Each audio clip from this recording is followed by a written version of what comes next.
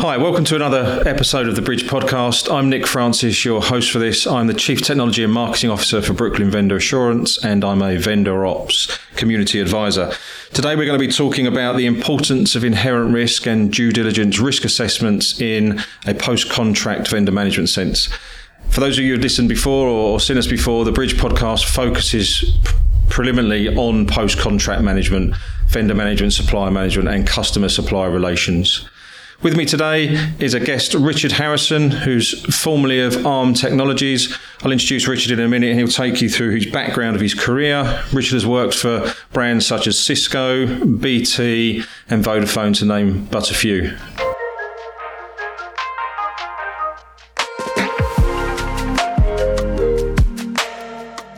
Richard, good morning. Thank you for joining us today. Pleasure. Over to you. Where did you start? Let's start at the beginning of your career. What led you to where you are today? Well, so I started in kind of engineering and professional services largely. Originally testing software services from one of those brands that you just mentioned there, and then moving into design, test, quality assurance, service design, and then into kind of program management, which is largely about risk and understanding kind of where you're at the minute, what risk you've got in your portfolio, and how you're going to mitigate it. And then moving on into sales and switching over into supply management. But it's always been about kind of just flipping it. Going back to the earlier time then, so when you was a tester, was you an engineer type tester, automated, or was it manual testing you was doing? It was well before the proper automation days. So it was very much hands-on, understanding the product and then trying to work out how you could break it. Fundamentally, that was what I enjoyed. Just, where are the problems? How is it supposed to work, and what can I do to kind of get in and fix it or break it? So the world of test scripts and processing and going through repeat steps. Yeah. Test data, regression testing, UAT. Something's never quite as you expect it to be, and you've got to try and preempt what that's going to be. As soon as you put a product in the hands of a user, God knows what's going to happen with it. Yeah, I remember when we met before, you said that you'd what was the part in your career where you morphed from a QA tester, test manager into an opportunity with another organisation because you knew inherently the software so deeply? What was that about? So I was a consultant kind of working via a third party testing this product, and that product was then bought out by kind of one of those big brands, Cisco, who then kind of approached me saying, you understand the product better than we do.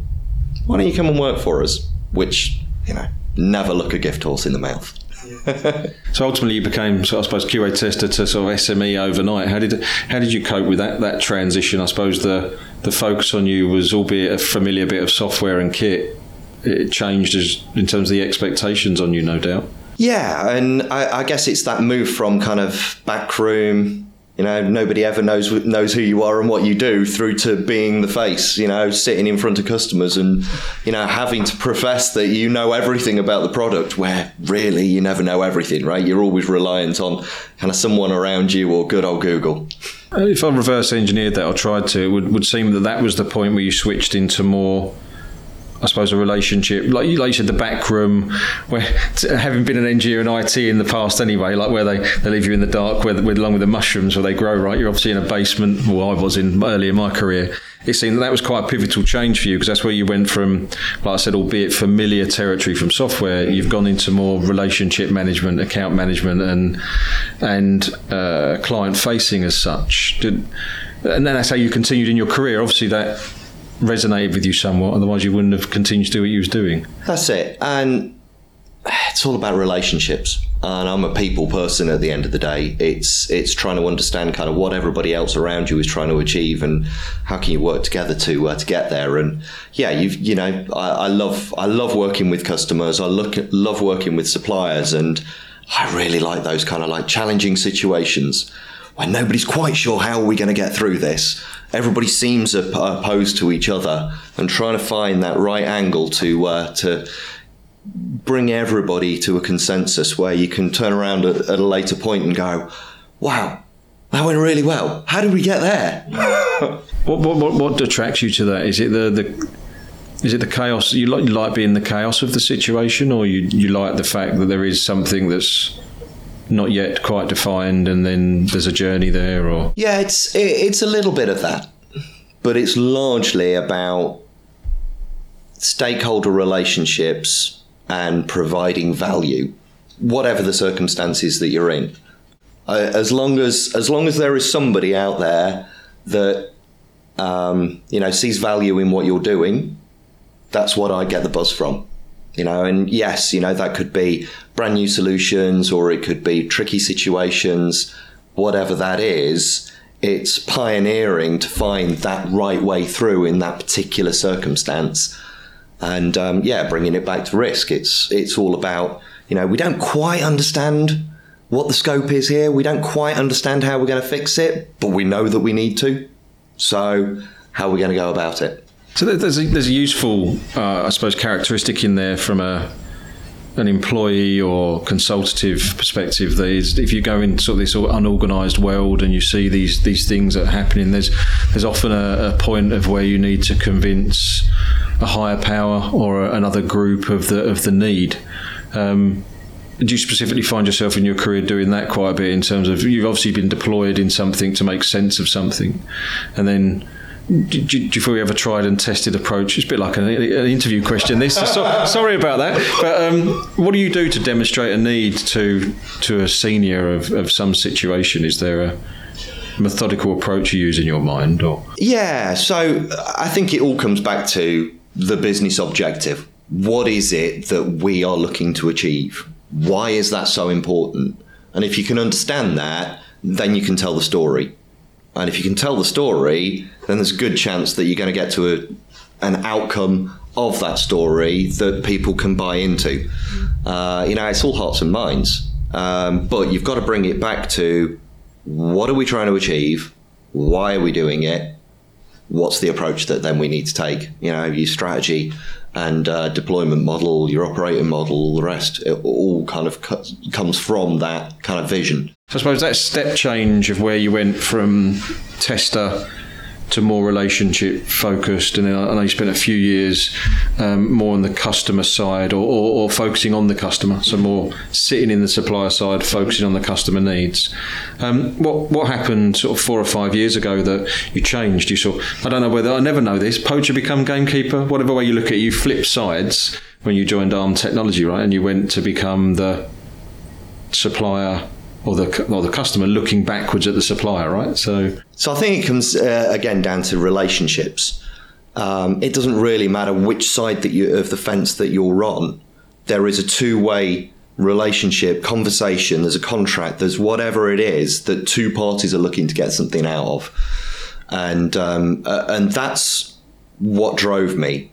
I worked in sales for 4 years. It takes a particular set of characteristics to work in sales, and for me it was just a stepping stone. It was getting kind of the financial exposure, understanding business case, sales strategies, how the supplier goes about putting together all of those different pieces to meet that end customer needs, and I really enjoyed that, to deliver something really great out to my end customers. But really, when I flip that around, managing suppliers with that same principle of what am I looking to achieve and how can I help my supplier to be successful into my business, actually I get a much more kind of higher buzz out of that, because it's no longer being kind of tied to an individual sales target. Yeah, I think so. A lot of the people we have on this podcast have done bits on either side of the fence, and tend to have this view of sales being the start of the journey that negotiates the future value. That's my words, right? And it's not for seeing the whole journey through as such. So you end up building this thing that was going to be great tomorrow. And the more practical and delivery focused individuals, I find that's not enough for, because you have to peel off just at the point where it gets interesting, right? Because you can actually do it and it's just all theory, and then you're on to the next thing to build the next theory and then not do it. And that's why all people are different, right? Some people thrive in sales on that mentality, and others like continuing with it and delivering. And the people who have on this podcast tend to be in that latter category that wanted to go and see it through and deliver it. And look at it in a similar way to what the vendor ops community and we do in Brooklyn, which is you're not either side of the fence. You're in a matrix managed team that should be jointly focused on delivering value that's articulated more commonly in a contract. And then how are we going to do that? Once you strip out all the legalese and the terms, what's the nuts and bolts of good old project management? What's the scope? Yeah. What are we trying to achieve and how are we going to deliver it? And what do we need to deliver that? I think you seem in that same camp. Would you go back to sales, or do you want to stay on the supplier side? It'd take a lot for me to go back into sales. I like seeing things through. I like to see the reward off the back of it. And largely, it's not about kind of an individual kind of thing being done. It's about the value that it delivers to the wider community, to us as people. From a social perspective, I want to see, good change being made. We're all on a transformation journey, irrespective of kind of where you are in life and what you do. Things are changing constantly, and seeing that change through is when it has an impact on society as a whole. I find that really inspiring. So what's the ideal thing? So it's no secret, and I mentioned it before we started, that you are looking for your next opportunity. So you're actively interviewing. When you get the classic interview question, so what are you looking for, Richard? What's the next step look like for you in terms of what would you like to be doing and where would you like to be working? Yeah, so I see supplier management in kind of three aspects. One is managing the suppliers on a day-to-day basis, making sure the contract's delivered, managing the relationship performance, etc., etc. The second is then providing the standards. How should we be managing suppliers in a good way? What should we be looking for? What behaviours do we want to see within that relationship? And then thirdly is helping people to adopt those standards, the frameworks, the governance. And I'm certainly kind of more drawn to that kind of second half of that, those three pillars, if you like. I think those standards, whatever governance guidelines you want to put in place, they need to evolve. They need to continually improve. And there's always going to be those tricky situations. Doesn't matter how good your kind of standards and your frameworks are, there's always going to be something that comes outside of that. That's where kind of then you need to have that overarching expertise to be able to understand both sides of the picture, to help them kind of manage it through. So yeah, I'm looking for a role where I can help to define, shape, and continually improve the overall landscape of suppliers and customer relationships. Which is, funny enough, very well articulated version of what the vendor ops community does in trying to set those standards that we've recognised just isn't really there in the marketplace. We see, much like yourselves, that people gravitate towards vendor management roles of all different walks of life, because there's an account management, relationship management aspect. You get any one of those account manager, relationship managers, project manager types that can walk in from technology, from the business, from sales.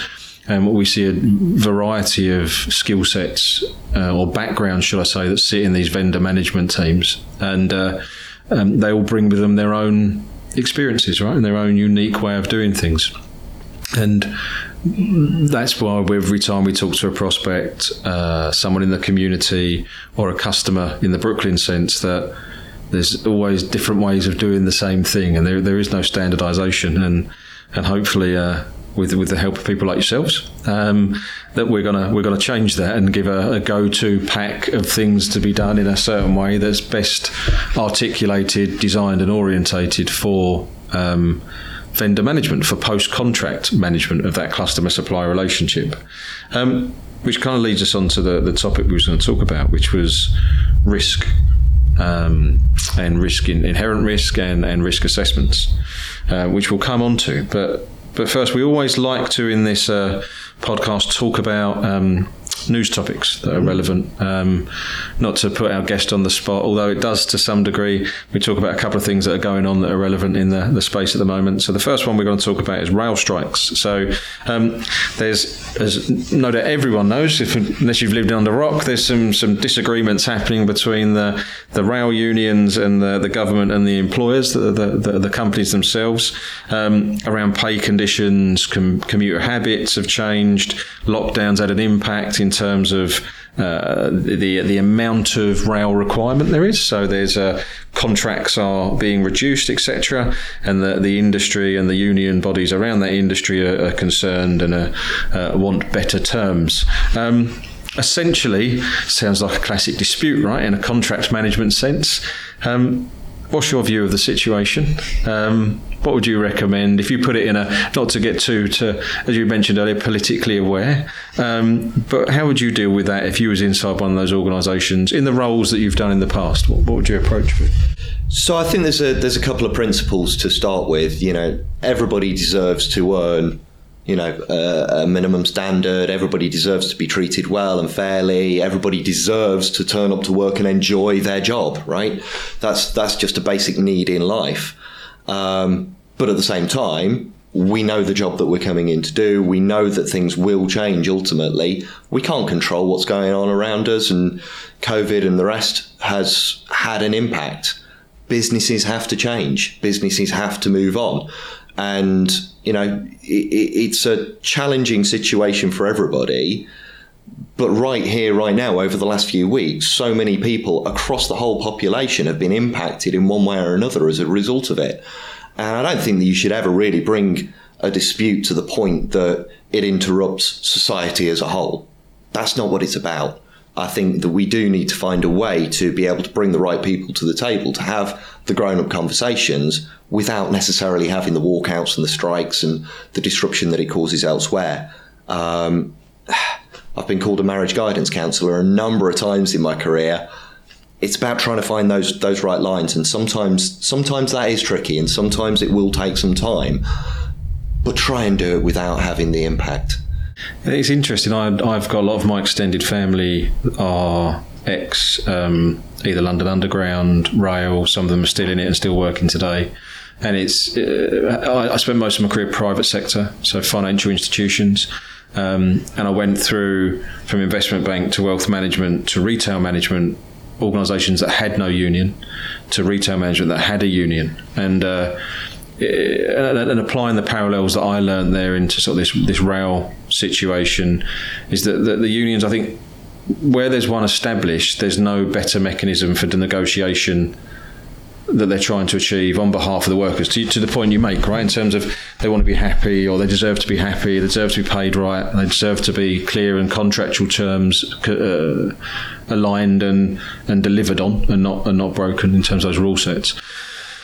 But there's also a complication with the union that you get a detractor from the noise, the chance of disputes and strikes, etc., and then that impact on Joe Public that you never really see in the private sector. And I don't know whether that's because there's competition in that if you mistreat your employees in the private sector, they just go to the next employer, and it's a game of they can outdo each other from benefits, pay, offer, so you don't ever have this problem because otherwise you lose your employees, right, and they just go somewhere else. Have you got any thoughts on that in terms of what's the better mechanism than a union structure per se, and how would you end up with a decent outcome rather than this loggerhead situation like in the roles that you've done? I assume there never is a point of which you turn. There's a threat maybe of turning service off, but never in my career has service gone down. There's an honour to contract, there's an honour to continue to provide the service. How in your career have you avoided that getting to this state it is at the moment? As I said earlier, it's a lot about the relationship and understanding what the other party is looking to achieve. And sometimes I think you've just got to take a step back from your own perspective in, the world. And I think the unions are, a great representation of the community as a whole. And yes, maybe due to the private sector kind of nature of it, those employees don't have somewhere else to go, and they've got to kind of continue fighting that battle internally. But yeah, there's other ways, right? Call on kind of society as a whole to give you some support. We've got so many social media outlets these days that actually, you can draw on, I guess, society's perspective of the problem, bring it to life through other mechanisms without the need of putting a strike and, standing on the picket lines. That for me is just that extreme step that you should be looking to try and kind of mitigate the situation and prevent that from happening, rather than sometimes it feels like that's the plan. That's the outcome that the unions want to achieve, is to get their names back out there again by having another strike. And aren't we doing a great job? And we'll hold everybody to ransom in doing so. Maybe that's a bit extreme. It's tough to look at it because you have that basis of, with the media, right? You only see the part, because you're not in it day to day. You only see the part that the media exposes to you, or the news tells you about, and it's an uninformed position that both of us sitting here are speculating with only probably 10% of the facts. Yep. As to how we would change it. So I know it's always difficult from that perspective if you're not in the camp and you see all the challenges of it. But I think, back to what I said earlier, from my career, it's always been keep the service on. Let's work out what our differences are and agree the differences, and always get to a negotiated position. And first and foremost, like you said, was get around the table, actually meet all the parties that are, and I keep hearing in the news that's what seems to be some of the problem, is just getting all the parties round the table to have a frank discussion and an open discussion about it. In the business context, so in terms of disagreements, I've always had the best outcome where both supplier and buyer have been incredibly transparent. So they've been transparent down to the point of, this is what it costs us, this is the margin we're putting on it, this is the operation, this is the value you're deriving from it. Mm-hmm. And rather than having, early in my career, a guy that I worked for, what I learned a lot of, one of the things I always remember is making sure with suppliers they were getting that they can afford to do it, right? Mm-hmm. So not just trying to always screw them down to the best price per unit. It's negotiating a good price per unit, but saying, can you sustainably deliver that over the life of the contract for that amount of money? Or are you just doing this for the brand? Because I need you to deliver the product eventually. Back to our earlier point, you negotiate the deal and then someone's got to deliver that deal for that future value. And that always stayed with me, that he used to check that the supplier was good for that, for the life of the contract. Like, it's hard to do. Like White's, it's relationship stuff. Whites are the eyes looking at each other and going, can you do it for that money? Are you earning a profit off of it? Any thoughts on that? Yeah, I think a lot of it comes down to trust. And trust. I'm a trusting person. My default is to trust.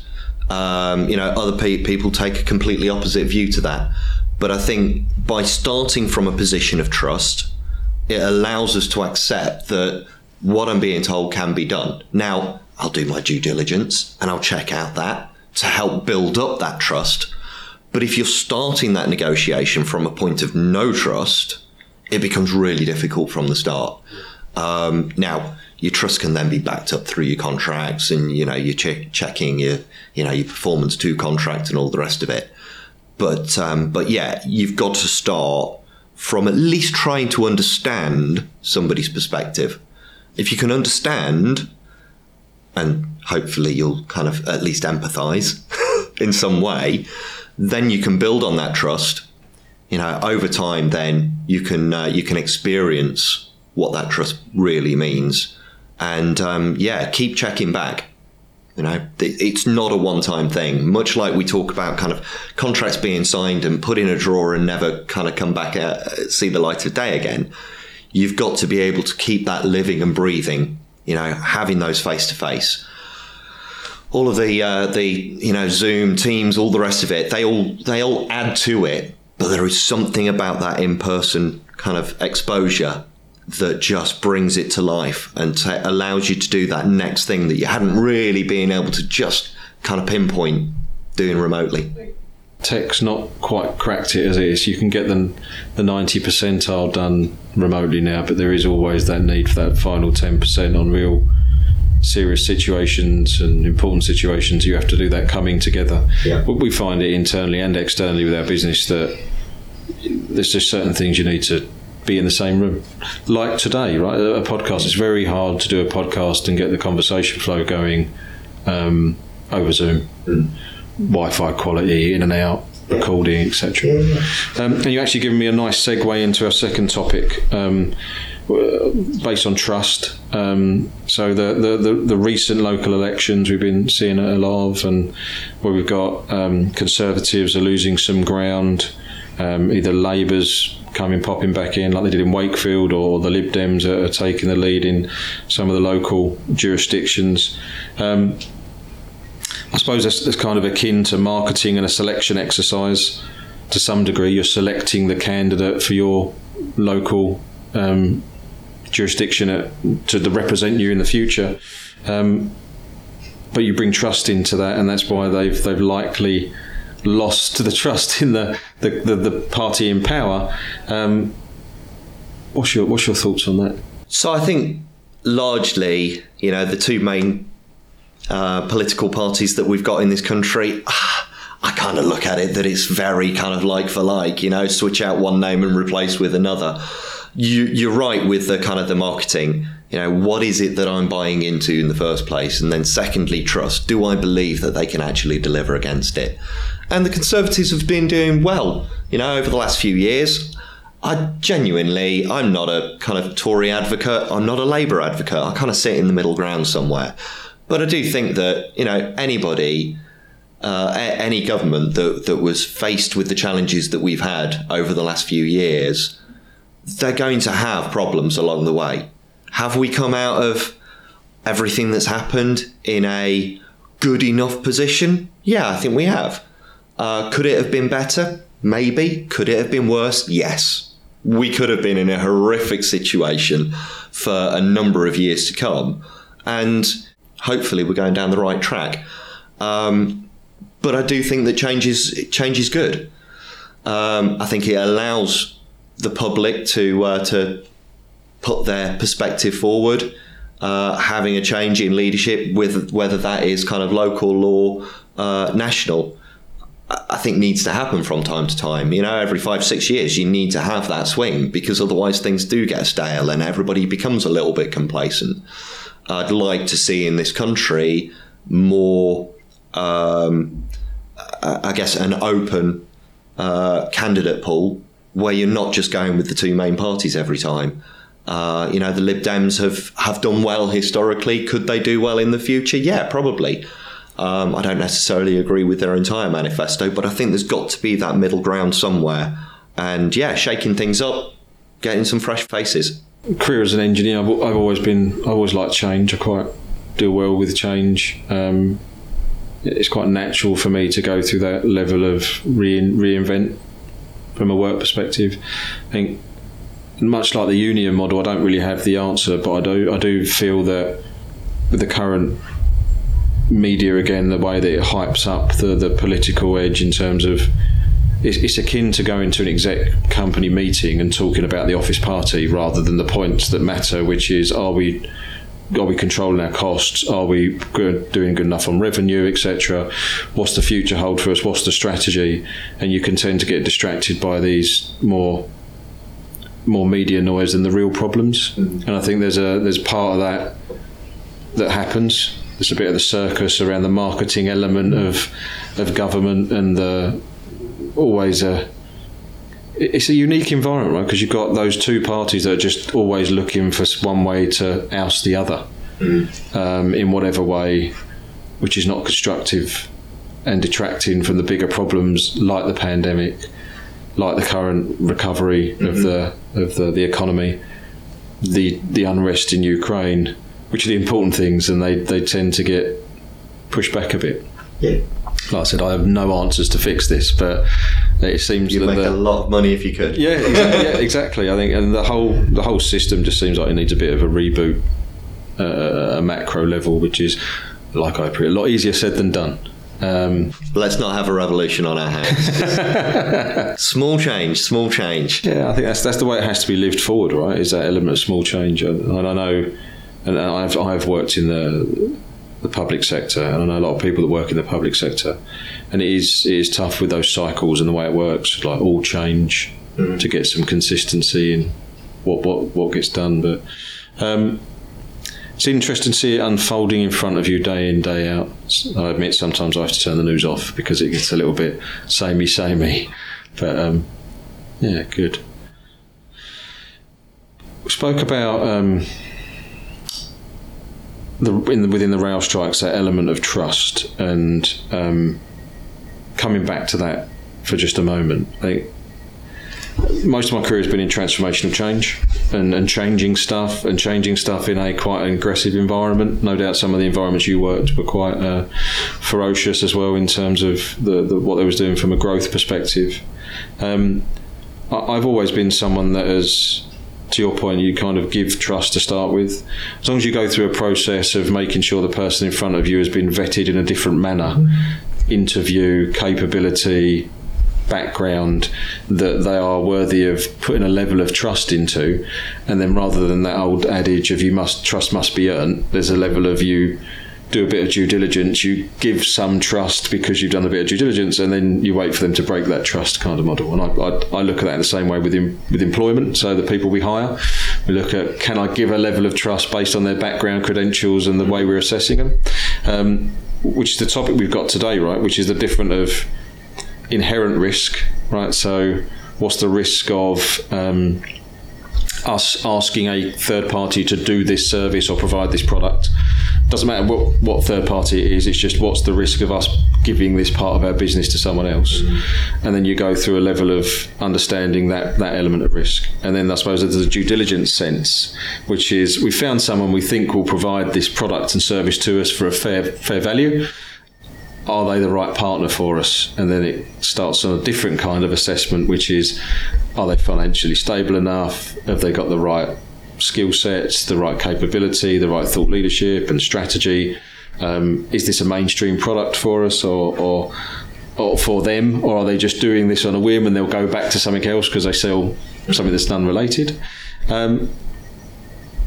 What's your process been in the last, I suppose, couple of years at ARM around doing that initial selection at a vendor perspective? So the inherent risk, so what's the associated risk of what we're doing, and then how did you validate the partner was right for you, and what approach did you take, how did you structure it? I understand I asked you a lot in that question, and there's probably a really long answer there, but I did it on purpose because it is such a big answer and it's the main part of this topic. So how did you approach it? How did you break it all down into its component parts? Good question, thank you. Long question. Long answer, I'm sure. So again, just bringing it back to kind of what are we looking to achieve and why? That's where you've got to start. Obviously, there's a whole bunch of kind of financials and due diligences that you mentioned that you need to do behind it. But I think it's about, if you can understand what you're looking to achieve, there might be plenty of options available to you. And, you know, within any business, you'll always have individuals that already know what that answer is or think that they do. Or it might just be a complete gaping chasm, right? So you've got to start off with somewhere of understanding what are the options available to us to meet that need. Then you're down to kind of what fits that need in the most kind of eloquent way. Then you'll find yourself in a position of the Rolls-Royce versions and the lesser known versions, right? Affordability, I suppose. Based on affordability. And, and that changes from every business's perspective, due to a whole bunch of external influencing factors, some of which you may or may not be able to control.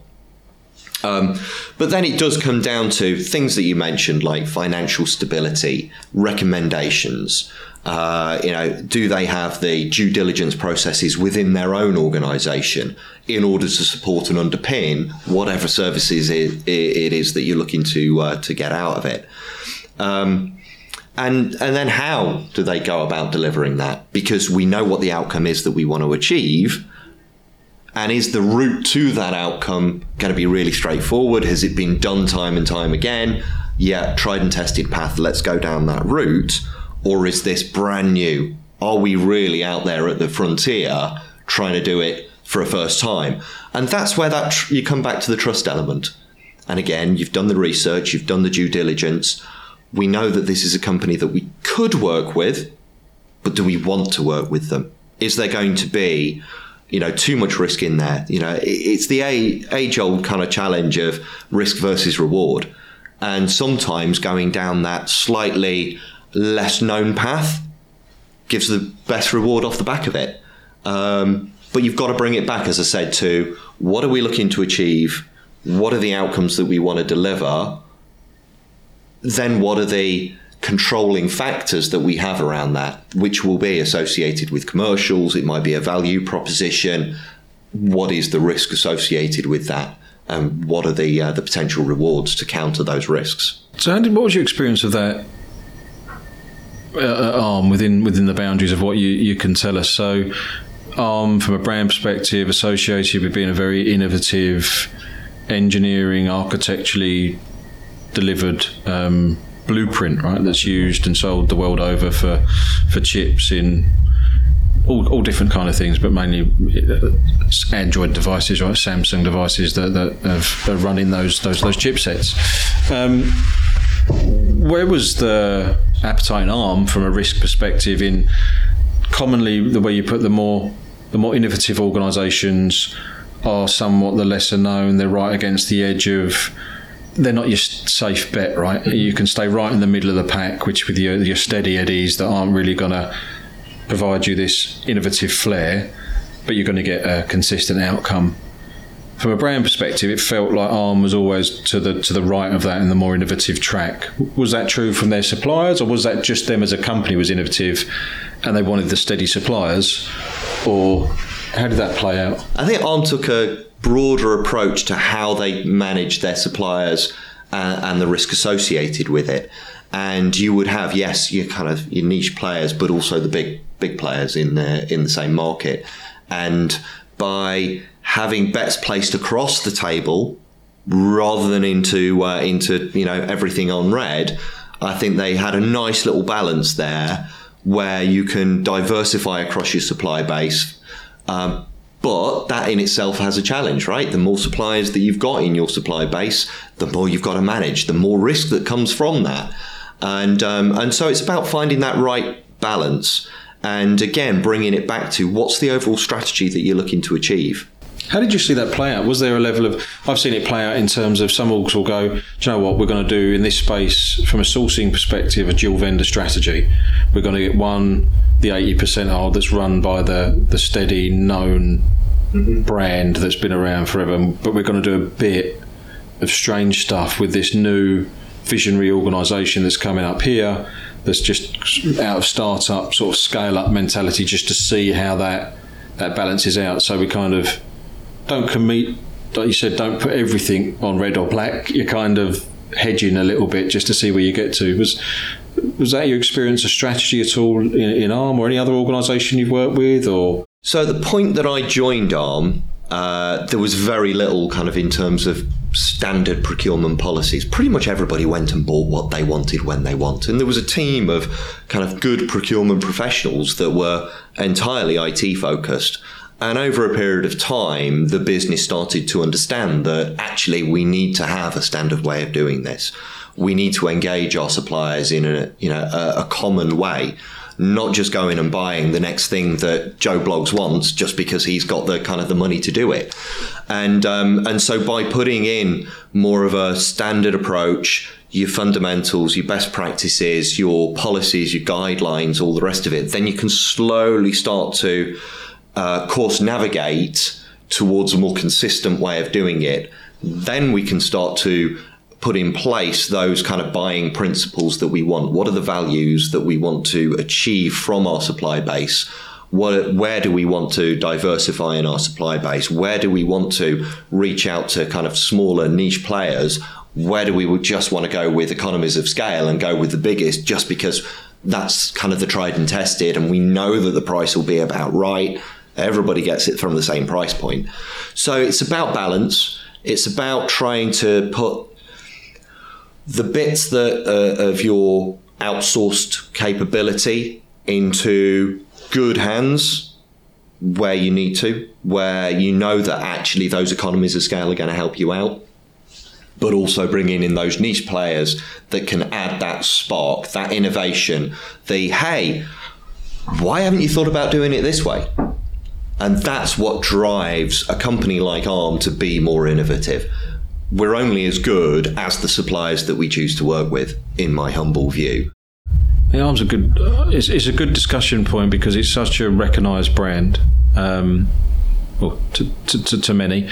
But it's quite a fast-growing, innovative company, like I said, that is good to track that maturing of that every org goes through in terms of we have that semblance of needing to get control, and you deploy to understand what does control look like from a data perspective, where are we today? And a couple of times you spoke about, as a consultant, what I call current state assessment. So you've done a number of what's our current state, and out of that current state, where do we want to get to from a target state? And from what I see is common in organisations is be innovative where you need to be innovative. If you don't need to be innovative, don't. And what I mean by that is, if it's not a differentiator for you as a company, don't try and be innovative in it. So if you're not selling innovation within that area, so why try and be innovative in sort of steady? Let's say you're a bank and you sell banking services. Why try and build an innovative data center? There's people like AWS and Azure and some third parties that sell physical data center space that are the specialists in data center and innovate there. Why, as a bank, try and build the most innovative data center? And there are awards that are given out for that within the industry, but from a business strategy perspective, that never made sense to me. So I would expect there be innovation tracks where it makes difference to the business to either accelerate their growth and go to market. You need to do that testing there, right? Yeah, that's right. And I think, you mentioned the data center piece. That's a really easy one, right? Why go and reinvent the wheel when somebody else that's got the money behind it can do that innovation for you? If you're not selling wheels, right? If it's not a competitive thing that you're in, then why try and do the hard thing? Someone else has done the hard thing already. Yeah. But sometimes innovation can, particularly in supplier-client relationships, innovation can be much broader than just the products and services that you're available to buy off the shelf. Sometimes it's about kind of the internal business functions. And if you can generate that good relationship, then you can start to understand how actually do you operate as an organization. You're an engineering organization. We're an engineering organization. Let's forget about technology. Let's forget about products and selling stuff. Tell me how you actually engage your people. What is it that gets people up at your organization and makes them want to come into work? That's a much more valuable conversation that can lead into innovation into a whole bunch of different areas from a kind of business process perspective than is wider than the technology that you're using to kind of underpin that. And, bringing that then into the kind of hands of an end user, we all want to experience something that's, new, How many times has Facebook and all the rest of it kind of changed the way that we engage with that type of technology? And so, we're getting new and younger generations come through. Everybody wants to see something slightly different, more akin to kind of what they're used to doing in their personal life. Consumerization of IT, yeah. Exactly. So, there's innovation that you can bring from so many different angles. So to unpick that slightly, is that something that you, in your experience, you've looked for in a partner in the past, which is we're going out for a product and service, and that's a known, right? And that's the reason you do the sourcing exercise. But then when you look to really assess and partner with that organisation, do you look at the value they can bring and the value add outside of the product and service, which is a given? So what you were just articulating there is they might be experienced in a certain area. You used engineering as an example. Maybe all their process and their engineering processes, we can borrow that and apply that to what we do. And then for what would cost you a lot of money in consultants, engineering sort of level consultants, you'll get value from that to go quicker, faster. That's not necessarily aligned to the product you initially bought from them. Have you had that in the past? Any examples that you'd bring to life on that, where you have untapped into that sort of either unassumed benefit of being a partner with an organisation? Yeah, absolutely. So great example was Microsoft, right? Everybody uses Microsoft. And if you go over to Microsoft's headquarters, you'll probably do an executive business unit trip, right? And you'll get to see all of the great products that Microsoft have available. And you'll get to demo those and you'll see how it works. And, this might be technology that's kind of not coming out for 3 or 4 years yet. And that's great. But from our perspective, when we were going to that, it was actually immaterial of those technologies. Yeah, they were interesting. But what we really wanted to do was understand what made that technology come about in the first place. What are those things? How do you enable that innovation, the thought leadership, the understanding of where you're going for products that most consumers haven't even thought of yet? Yeah. That starts to unlock a much deeper, richer conversation that you get value out of. As you say, you can spend thousands working with a whole bunch of consultancy organizations that can give you some insight into that. But I much prefer that kind of living, breathing, real world examples of the things that went well, the challenges that you had along the way, and learning from each other. And a great partnership relationship is about that learning experience, trusting each other that experience, that insight that you've been able to get isn't then going to be kind of used for wrong purposes, and it's not going to get that out there into kind of the general population because it's all IP at the end of the day. So yeah, that's what I look for in a great relationship. Now, it takes certain products, capabilities, business cases, all the rest of it to need that additional insight, and you've got to warrant having to put that time and effort in. And that's where, again, we go back to kind of supplier segmentation and the Krajic model. They're all great, but you've got to look at it from both sides. You've got to look at what's in this actually from the supplier's perspective. Why do they want to engage with me? Is it just about bottom line revenue? Or is it, as you mentioned earlier, is it more about brand? Is it about something more than just the financials associated with this contract? And, particularly in today's market, customer-supplier relationships, they're happening everywhere. And most big organizations, they will be both a customer and a supplier in one way or another. And if you can tap into both sides of that, you're onto an absolute winner. Mm. I did read that there's only 10,000 large organisations. Apparently, that there's a very interconnected network of supplier-buyer relations in there, and there's only so many of them, but many thousand. But still, there's still a known quantity of relations out there to be managed. So, for those listening that were just starting out on what you've done over the last few years and become a pseudo specialist of, is where would you advise our listeners to start with either measuring risk in an inherent risk sense or risk assessments? If they could only do a little bit, what would you recommend to get to the point we was talking about of fostering those relationships? You can only foster those relationships if you've done some kind of assessment at the beginning that says you'll get a relationship worth fostering, if you see what I mean. So what would your recommendations be? So I think you start fundamentally with, I keep coming back to kind of the business need and the drivers. What are we engaging in this relationship to do? That's an element. You've then got what I would call core capabilities and competencies.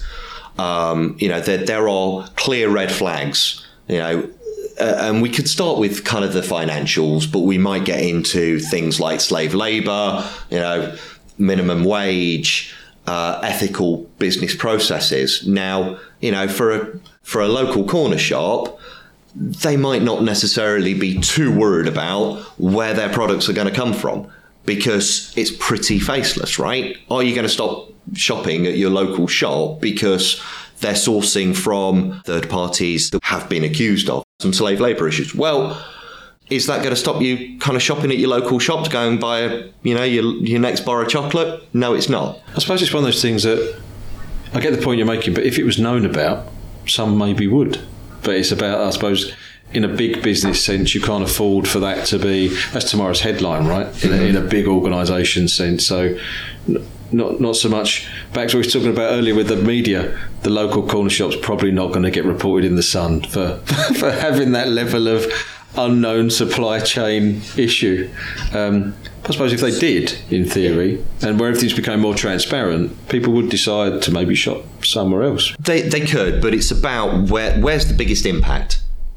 So what we need to do as an organisation is to understand what are those areas, what are the topics, if you like, that we need to focus on, what matters, what's going to detract A, people buying from us, or B, us not being as profitable, or C, not getting to market as quickly as everybody else. If you can understand those potential factors, then you can start drilling into, okay, what's the question that we need to ask in order to assess what the level of risk is there? So I know you guys used to run like a multi-domain assessment model, the 9 or 10 domains you had eventually.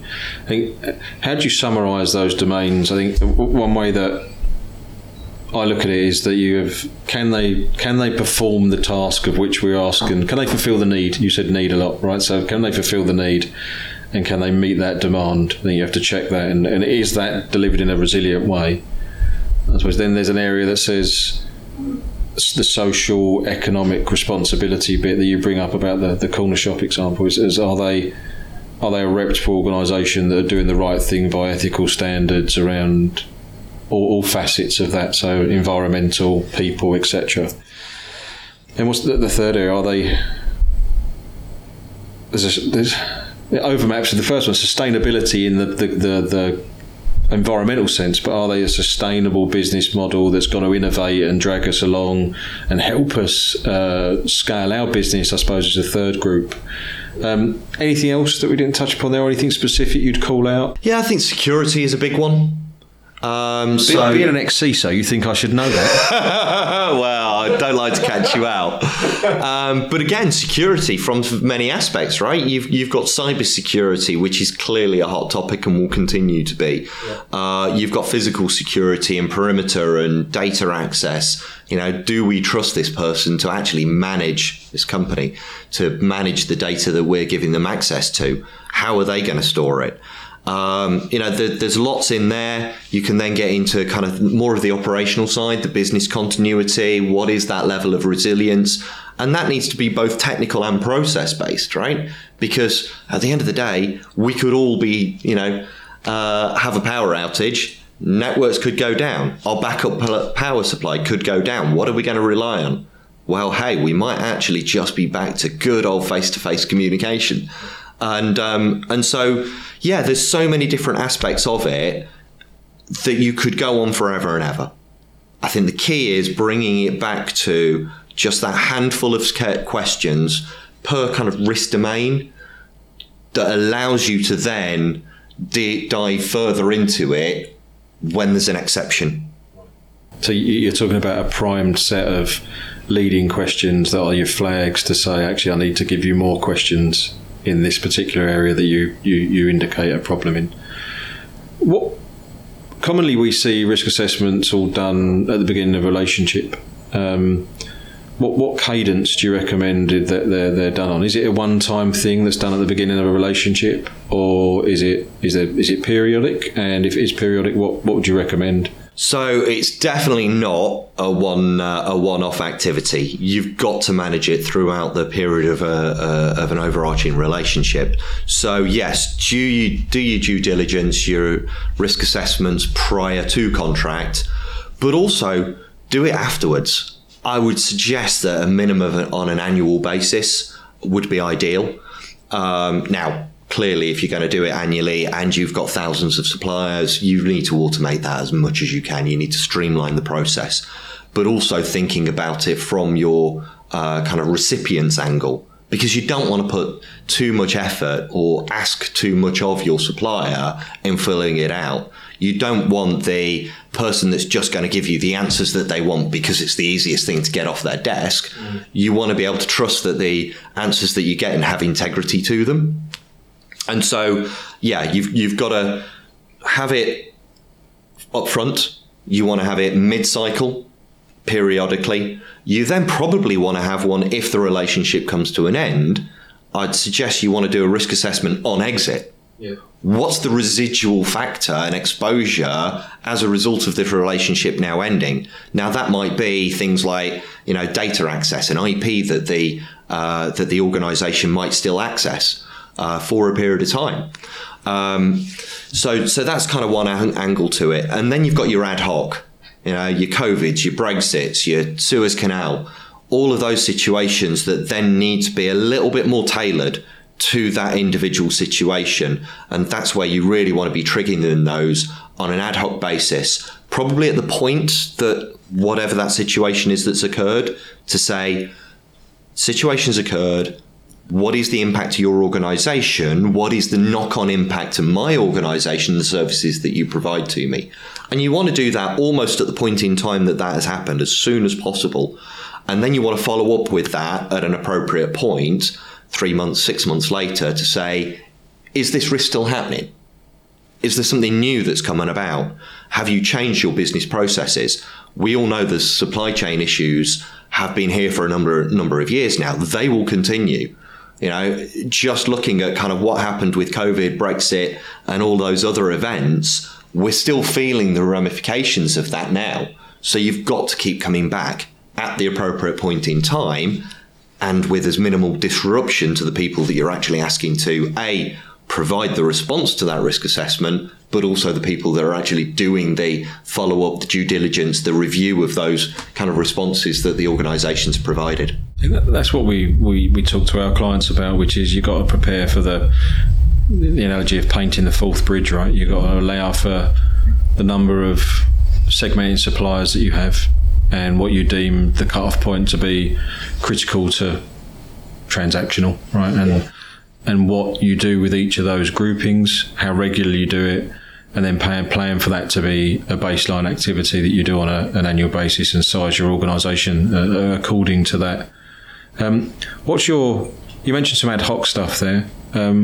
What are your go-to resources for formulating those risk assessments? So I don't know whether it's just I become more aware in the older I get, but there seems to be an increasing amount of those ad hocs that happen, be it geopolitical, civil unrest, like I said, inclement weather, that pop up that frequently need either procurement functions or business unit functions to reach out to all their common suppliers and say, cyber threats you see all the time. I can count 5, 6, 7 of the ones that have made the media over the last sort of 2 or 3 years. Every time there's that scramble for one initially, what is it? Right? How do I understand this to enough of a level to go and question my suppliers without sounding like I don't know what I'm talking about, which no one likes to do, but in enough of a way to say, do you have problems in your organisation? Are you on top of it? How are you accounting for it? What are the risks that you see? I suppose there's that one-off, and then there's the periodic reassessment of that. How do you start that process? Where do you go in your experience? Well, nobody has all the answers, right? So hopefully through kind of implementing your risk assessment process function, you understand who your stakeholders are, who those SMEs are. And more often than not, certainly when I was kind of managing supply-based risk within ARM, I would hear about this from my SMEs who would come to me going, situation has occurred. We need to reach out. We need to find out some information. Can you help us? And that's great when you can bring it all together and you've got those SMEs to go to. And it does come down to starting with what's the scope? We've got however many thousand suppliers out there, not everybody's going to be impacted. So understanding whether this is something that we need to look at from a particular category perspective, is it technology based? Is it people based? Is it logistics? That allows us to at least shortlist who we're going to go out to. And then your questions will be, you've got to start with some basics, right? That allow a kind of a logic tree to come out off the back of it. Let's start with some fundamentals. This is the situation. Are you exposed to it? Are you in or out? That's your first question. That is your first question. And then you get into kind of the relative kind of measures. How in are you? How in are you? Exactly. And the other side of it is, what's the impact on me? Hopefully, if I'm sending this out to my account managers, they understand how I'm using their services. So I'm looking for them to provide insight to me on the potential impact of their goods and services being impacted. What's that knock-on impact to me? Is it delay? Is it actually it's not going to be available? Is it's going to be a bit flaky? There's so many different grey areas in here that, again, it comes back to who's impacted, what's the scope of the problem, and then we can dive into it. But also, we've got to bring it back to the trust element. Does the person that's going to respond to this understand the problem enough to provide me a contextual response that is adequate to my needs? So one thing you mentioned there was about SMEs, and SMEs on both sides of business. You mentioned it in the sense of how you'd set yourself up from having a topic or a situation occur, Brexit, pandemic. You then look to a network of SMEs, and equally then the questions you'd put out to your suppliers, you'd expect the contact on the other side of the table to have an equal sort of response SME, right? And what we think in Brooklyn, and from a vendor ops perspective, is supply chain management is so big and pervasive when you look at these large companies interfacing with each other through a couple of people, that you can't have vendor management as just a single dedicated function, like a siloed mentality. You need to go in day one and establish your operating model that has connections to all these SMEs, that you won't saturate with work, but you will get from the principles of being able to ask that yes, no, am I in or out question, right, of a particular topic, and work with them to establish at what point do you care about this enough that I come back and get you that it fails your test. Yeah. And the software we've built in Brooklyn is very similar to that, as you would well know, which is it asks the basic question, and depending how you indicate yes or no, do I have a problem or not, it then triages you down to the point of the exception management, where you go and get the SME once you've asked the thousands of vendors, and you hopefully go to the SME with only 7 of the real concerning ones that you've got to opine on. How did you establish those relationships to start with day one, when you went into ARM as an example, when you was building this out? Because we said the nature of it needs to be a hybrid operating model, right? You need to be highly collaborative, both in the supplier sense, but both the internal sense. What would you recommend, like I said, when you build these things? How do you do that? How do you foster that relationship? How do you find those people in an organisation? Finding them might be a challenge. It can be. Look, it's an evolving beast. You're not going to kind of wake up one morning and suddenly everybody's banging at your door as the subject matter expert, and it will be split across the business. There are so many pockets in every organisation of that expertise that really understands how these things tick. And I think it is about kind of centralising that framework, understanding, broadcasting that kind of capability out to the masses, to then kind of hope that you're actually going to start to get some feedback. That's something that sounds like something I should be involved in. Yeah, brilliant. Come aboard. Let's go on a journey together. Now, you're not going to get that immediately. So ideally, you can find just that handful of small kind of teams within the organisation that have that level of interest to start with. The risk assessors or the risk domain experts that I was working with, we started off with, a handful of them that then grew over time.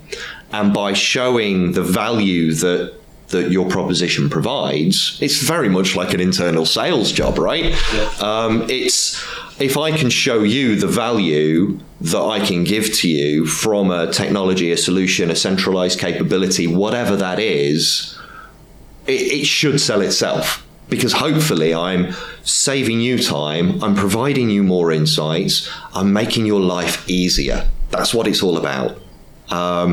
And over time, then, that will then become a kind of self-fulfilling prophecy where everybody wants in on it.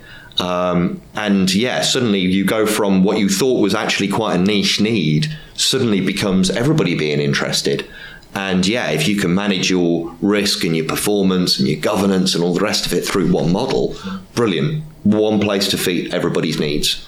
From my experience, what we've seen in talking to a lot of different size organisations is that unless you're at the 15,000 employee range, where you start getting these risk domain functions being stood up, so you get second line risk teams and you get specific risk managers or risk specialists for particular domains, you commonly find it first in more larger but regulated businesses. So back to the point I made around my background being financial services, you have a lot of these risk specialists, compliance risk, employee risk, tech risk kind of people that spot up that unless you're in an organisation of that size, to find those SMEs is easier because there's some with that title.